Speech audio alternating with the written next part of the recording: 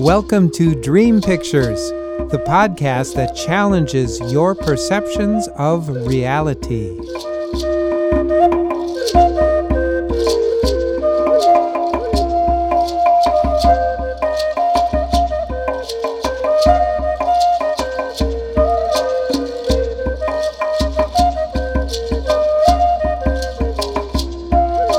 Welcome to the first episode of Dream Pictures. Allow me to introduce your host, Bill Webb. What? The music changed. That's not the way it's supposed to be.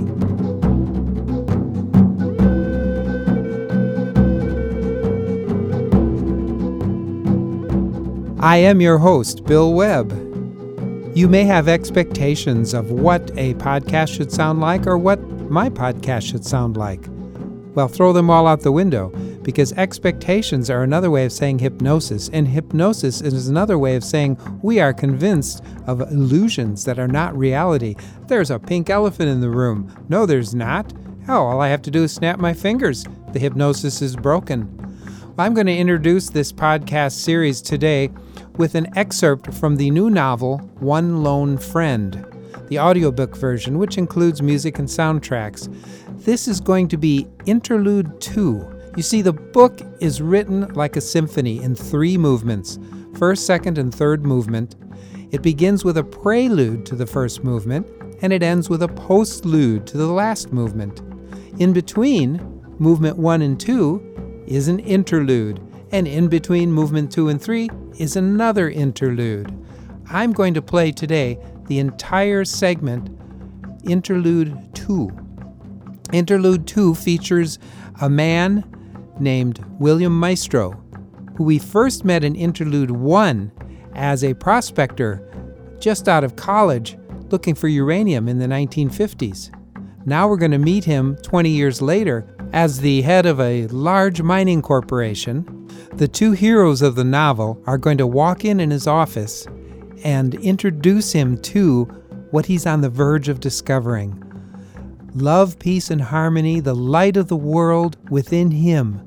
And he's going to discover it in a very unusual ceremony that ends up happening right there in his office and takes him to another world, another dimension, but brings him back to this world in a new light of love, peace, and harmony that he can share. And this will change everything in the way he deals with people. Listen now to Interlude 2 from the novel One Lone Friend. Second interlude, The Uranium King.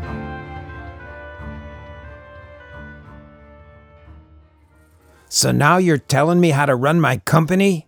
William Maestro paced back and forth in front of the glass wall that separated him from the sprawling metropolis below. No, Bill, it's these reports from the EPA. They're conclusive and about to go public. We've got to do something. Maestro took a deep, calming breath and perused the man shouting at him from across the desk. Dan Kroger, his loyal friend, prospecting partner, and now right-hand man at International Petroleum Corporation. He sat down hard in his cushy leather chair. I know you're not the enemy, Dan, but we've been keeping this under wraps for 20 years. Exposure now could put a halt to production. What with demands for uranium decreasing the way it is, this could put our Canadian and Australian competitors back on top, to say nothing of Africa. Well, there are always solutions. We can call an emergency board meeting. Forget it, Dan. Most of the board has remained voluntarily blind to the hazards in the mines. We've got to figure out a way through this before we present anything. Maestro remembered the first time EPA reports could not be ignored. That was in Colorado when high levels of radon gas were detected in a handful of private homes. They had successfully orchestrated a full cleanup of all affected communities and had satisfied the government and the public that all hazards were removed and there was no longer anyone at risk. But that was not on Navajo land, and the risk to the Navajos had never been addressed. The token cleanup and positive press releases calmed everyone down for a few years, but now he and Dan were the only ones who knew the whole story on the Navajo mines cover-up. To date, the Navajo Nation and the U.S. government remained officially ignorant of the detrimental effects of exposure in the mines, and, with so many of the original mines already closed and the tailings and runoff that had begun to contaminate their lands, Maestro didn't even know to what extent the Indians were affected. But it seems the EPA now had an inkling. In the midst of this cacophony of thoughts, a tiny voice inside his head whispered, "What about the people?" Dan shook the papers in his hand. I think the biggest problem is their reference to the original treaty. All lands will be restored to their original condition. We both know the mines were closed but never sealed up, and with only minimum cleanup and no land restoration. And now they have all these reports of contamination in the waters, the livestock, the very mortar they use in the walls and floors of their homes. Mortar made from the sandy runoff from the mines themselves. Maestro tried to take another deep breath, but his breathing had become shallow and his heart was racing. "What about the people?" the voice whispered again. This had always been about success. His thoughts turned to his prospecting days with Dan in the Chuskas over 20 years ago, how he had beamed with arrogant confidence that they would surely succeed on their great adventure. And succeed they did, greater than their expectations. Then there were their subsequent discoveries of petroleum deposits in Canada, Australia, and South America. They were in great demand by the big companies because of their skill at finding rich deposits of ore and petroleum. Eventually, he was able to fulfill his childhood dream of sitting in the big chair of his own company. And it had all worked, except that he had no idea the discovery of radium, plutonium, and the A-bomb would also create much more than wealth and success. He felt like he was trapped on that cliff again, but this time no one to bail him out. What about the people? Could he admit to himself that their ventures were destroying families and endangering an entire people? In his heart, he had never intended to ignore the rights and safety of anyone. He had gotten caught in the whirlwind of success. Now guilt had boiled to the surface. He had obligations to his board, investors, partners, an entire network of companies that depended on those uranium mine profits. But what about the people? Look, Bill, we've got to weigh the pros and cons of the situation, what we can do to minimize the damage, how many resources and funds we can direct to satisfying the EPA demands. Cleanup of some sort is inevitable, but we'll have to minimize the costs and maximize the results. That's enough of this! Maestro stood up. I know the deal. It's the same old. Here we go again. Another roller coaster ride into the depths so we can eventually come out on top. Pros and cons. How can we save our asses this time? He turned to the wall of window and looked hopelessly out at the city. The skyscrapers were like giant wailing walls filled with mourners. More fires to put out. Always fires. So many fires. What about the people? Kroger said nothing. Maestro waved his arm behind his back and said, Go, Dan, just go. I need time to think. He heard the door close and continued staring out the window. People. The world is made of people. People with homes and families. Had he forgotten that in his quest for success? No. Wasn't he a decent sort of fellow? Had he not treated people fairly?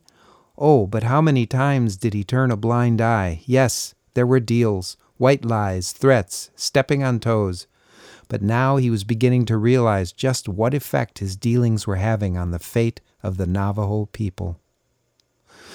The intercom buzzed him out of his morass. Mr. Maestro, there are 2 men in the outside lobby to see you. Oh, shit, were they here already? They say they are from a government agency, the Battle Brigade. The Battle Brigade, he thought. What kind of... Ah, hell, send 'em in.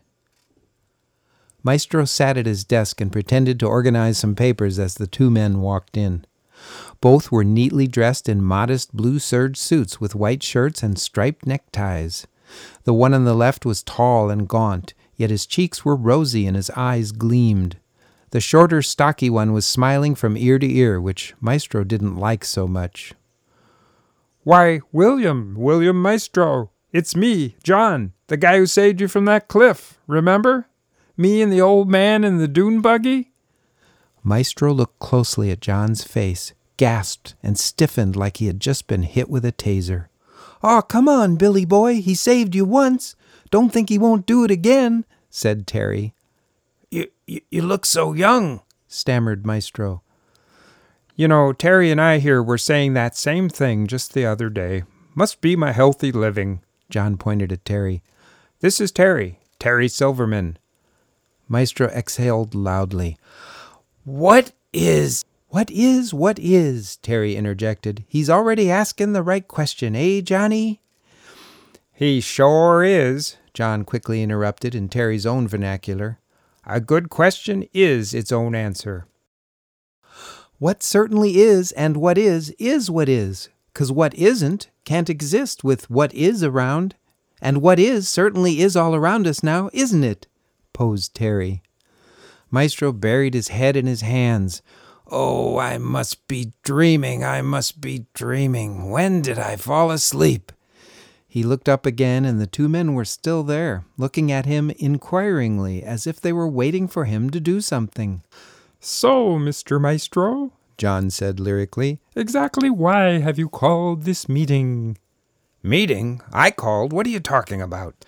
"Yes, indeedy, this meeting of your minds. Good mind, bad mind, out of your mind. Seems something must be on your mind. Something disturbing, perhaps? Something gnawing on your conscience, maybe? You got a mind full. Come on, Bill, spill," John seriously quipped. These two men had discombobulated Maestro so completely he was unable to shore himself up into business mode. He slapped his hands against his cheeks and pushed hard, trying to compress his thoughts into something intelligible. His heart raced. Face flushed, he felt drops of perspiration on his forehead. Pressing his lips tightly together, blowing his cheeks up like balloons, he blurted out, "What about the people?" and slumped back in his chair. "The people," Terry began to narrate, or Diné as they call themselves, refers to the Navajo Nation, an indigenous American people now living on a reservation that spans Utah, Arizona, and New Mexico, mainly south of the Four Corners. A race of people mostly peaceful by nature who have no word for revenge as they view bad, evil, or sinful behavior as a sickness rather than free will moral choice. Their ways include many healing ceremonies meant to cure their enemies of their sickness rather than destroy them, although they have been known to attack enemies from time to time when backed into a corner with their families and lands threatened. "You know, people includes you too, Bill. Don't leave yourself out," said John empathetically. Terry and John sat in their chairs across the desk from Maestro as he stared at them, eyes filling with tears. The dam burst, and the pain and guilt he had suppressed for 2 decades spewed forth. With each heavy sob of emotional pain came a sense of relief, a lightening of the burden he had been shouldering for so long. He became oblivious of the two men, the room, his logical thoughts. Everything else was supplanted by this emotional pain relief he was experiencing. He could feel his heart changing, yet not changing, but being realized in its true form. A feeling of love welled up from inside, of peace, harmony, something no words could fully describe. Nothing had changed except in his own head. Not even my head, he thought. It was like it came from somewhere deeper inside him than anyone could physically go. Deeper than mind, deeper than body, yet inside his own self, not from anywhere else. And something had changed. He felt light, lighter than air, as if he had always been able to float, but a great weight had been pressing down, holding him from taking off into the air. Now the heaviness was gone, the pressure gone, and he was floating, and full of such a joy that they all began to laugh simultaneously.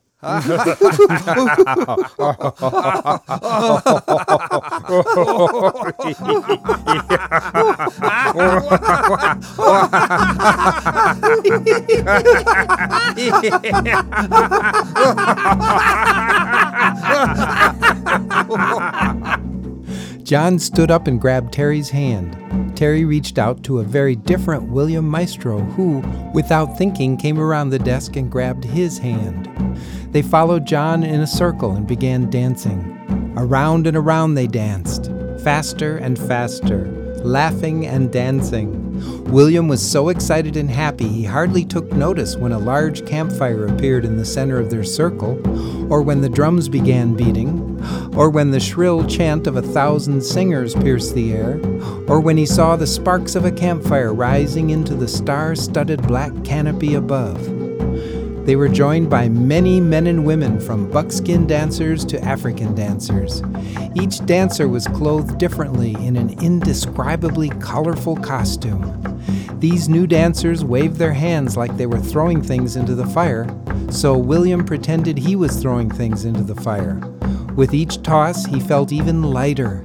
He pictured pieces of paper with words in his own handwriting being burned. Words like shame, guilt, exploitation, greed, power, lust, fear, hate, monster, evil, destruction, and death.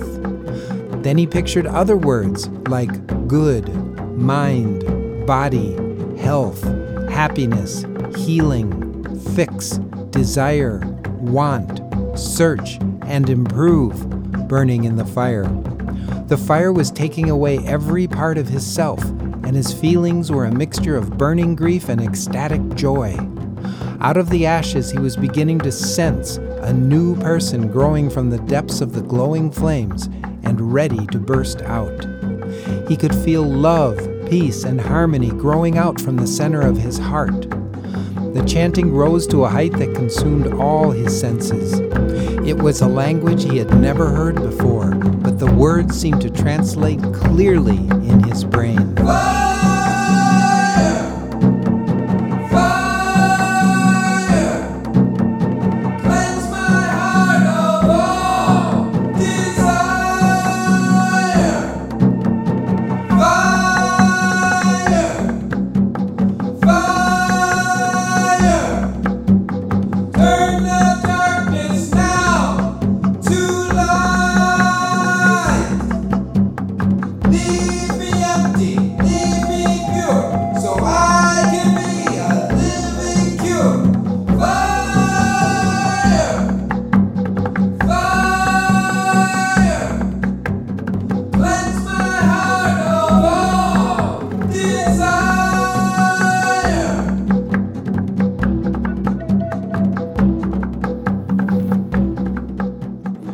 They continued on for what seemed like hours to William, who was so filled with joy he wanted it never to end.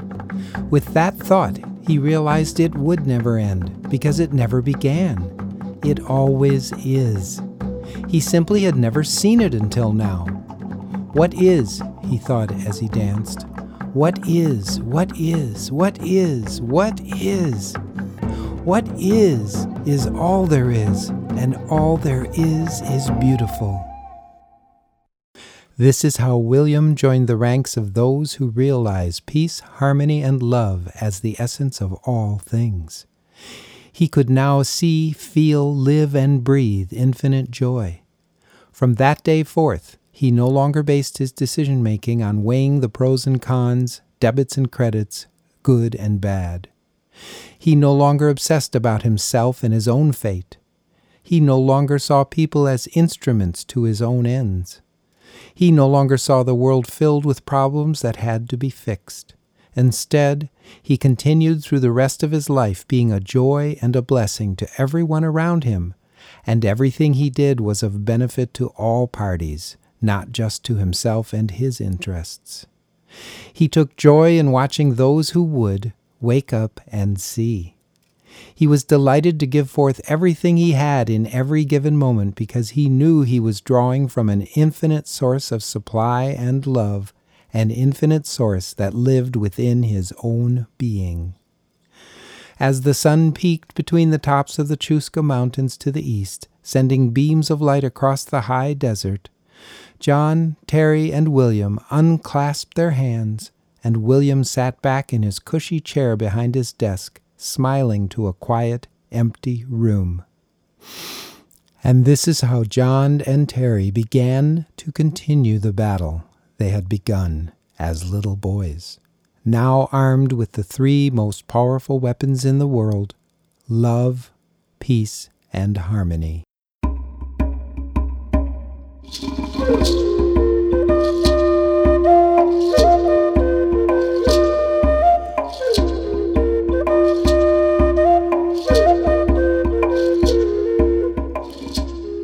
And so the two friends go on to many more adventures.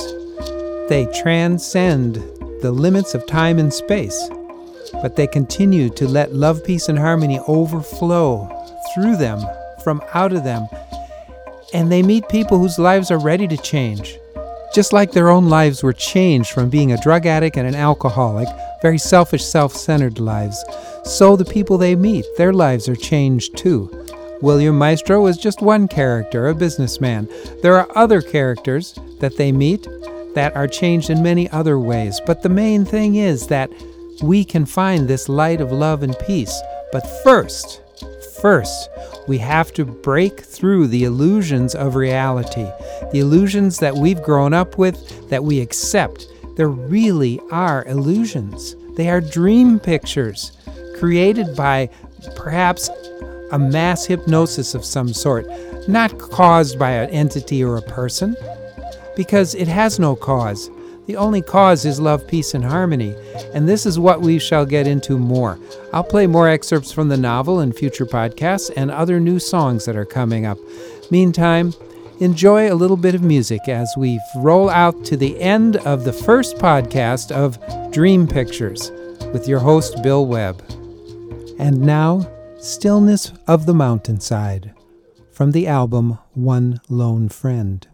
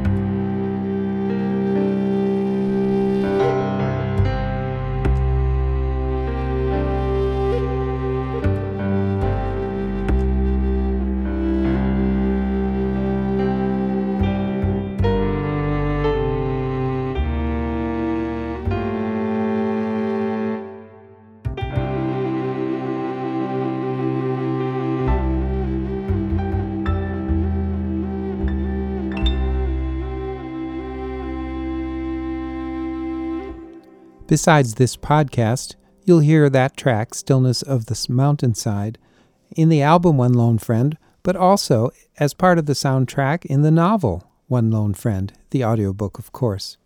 And one final song that I would like to share with you is called The Choice.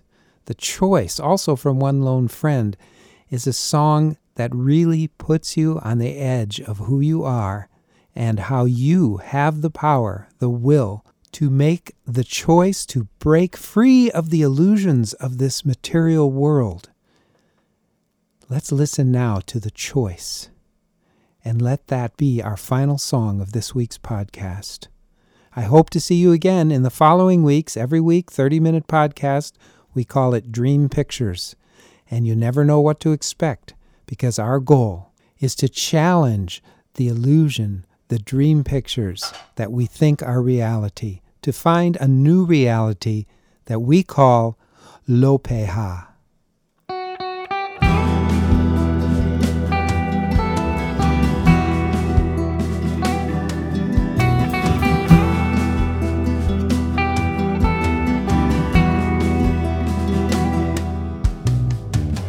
I am the human, the one that you seek. I am the satisfier, the one who made you weak. Too weak to tell the difference between yourself and my soul, because of all you longed for and covered up so well. Too weak to find your convictions, the place where you must stand, because yourself was never good enough. Self was never good enough for anyone to see. I am the no man, the one you crave to see. I am the compensation for pain and misery. For I took you out and dined you every time that you asked, and swore you'd never hurt again, that this would always last. And because you knew not who you were, I fooled you in the end, when you landed on your face, flat on your face, again and again. I am the one man, the one that you sought. I am the preconceiver, the one with whom you fought, because you wanted me and hated me for what you weren't inside. Your life was pain concealed, covered up with pride. So you tore yourself to nothingness inside your paper bag, till the only thing left, the only thing left, the only thing left is to decide. Make a decision. The choice is left to you. Make a decision. The choice is left to you. The choice is left to you.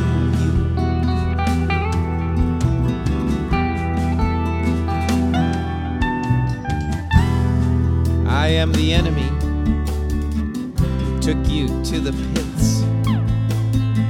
I am the destroyer who smashed your life to bits, 'cause you never would have seen that I am nothing in this scene except the advocate of alternatives that make you want to scream. So now it's up to you. Now it's time to decide. Choose your pain and misery, or choose the other side. 'cause now you know the difference. There's no reason left to hide.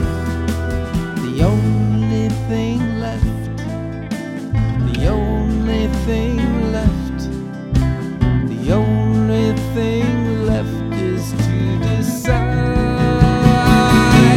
Make a decision, the choice is left to you. Make a decision, the choice is left to you. So make a decision, the choice is left to you. Yes, now make a decision, the choice is left to you.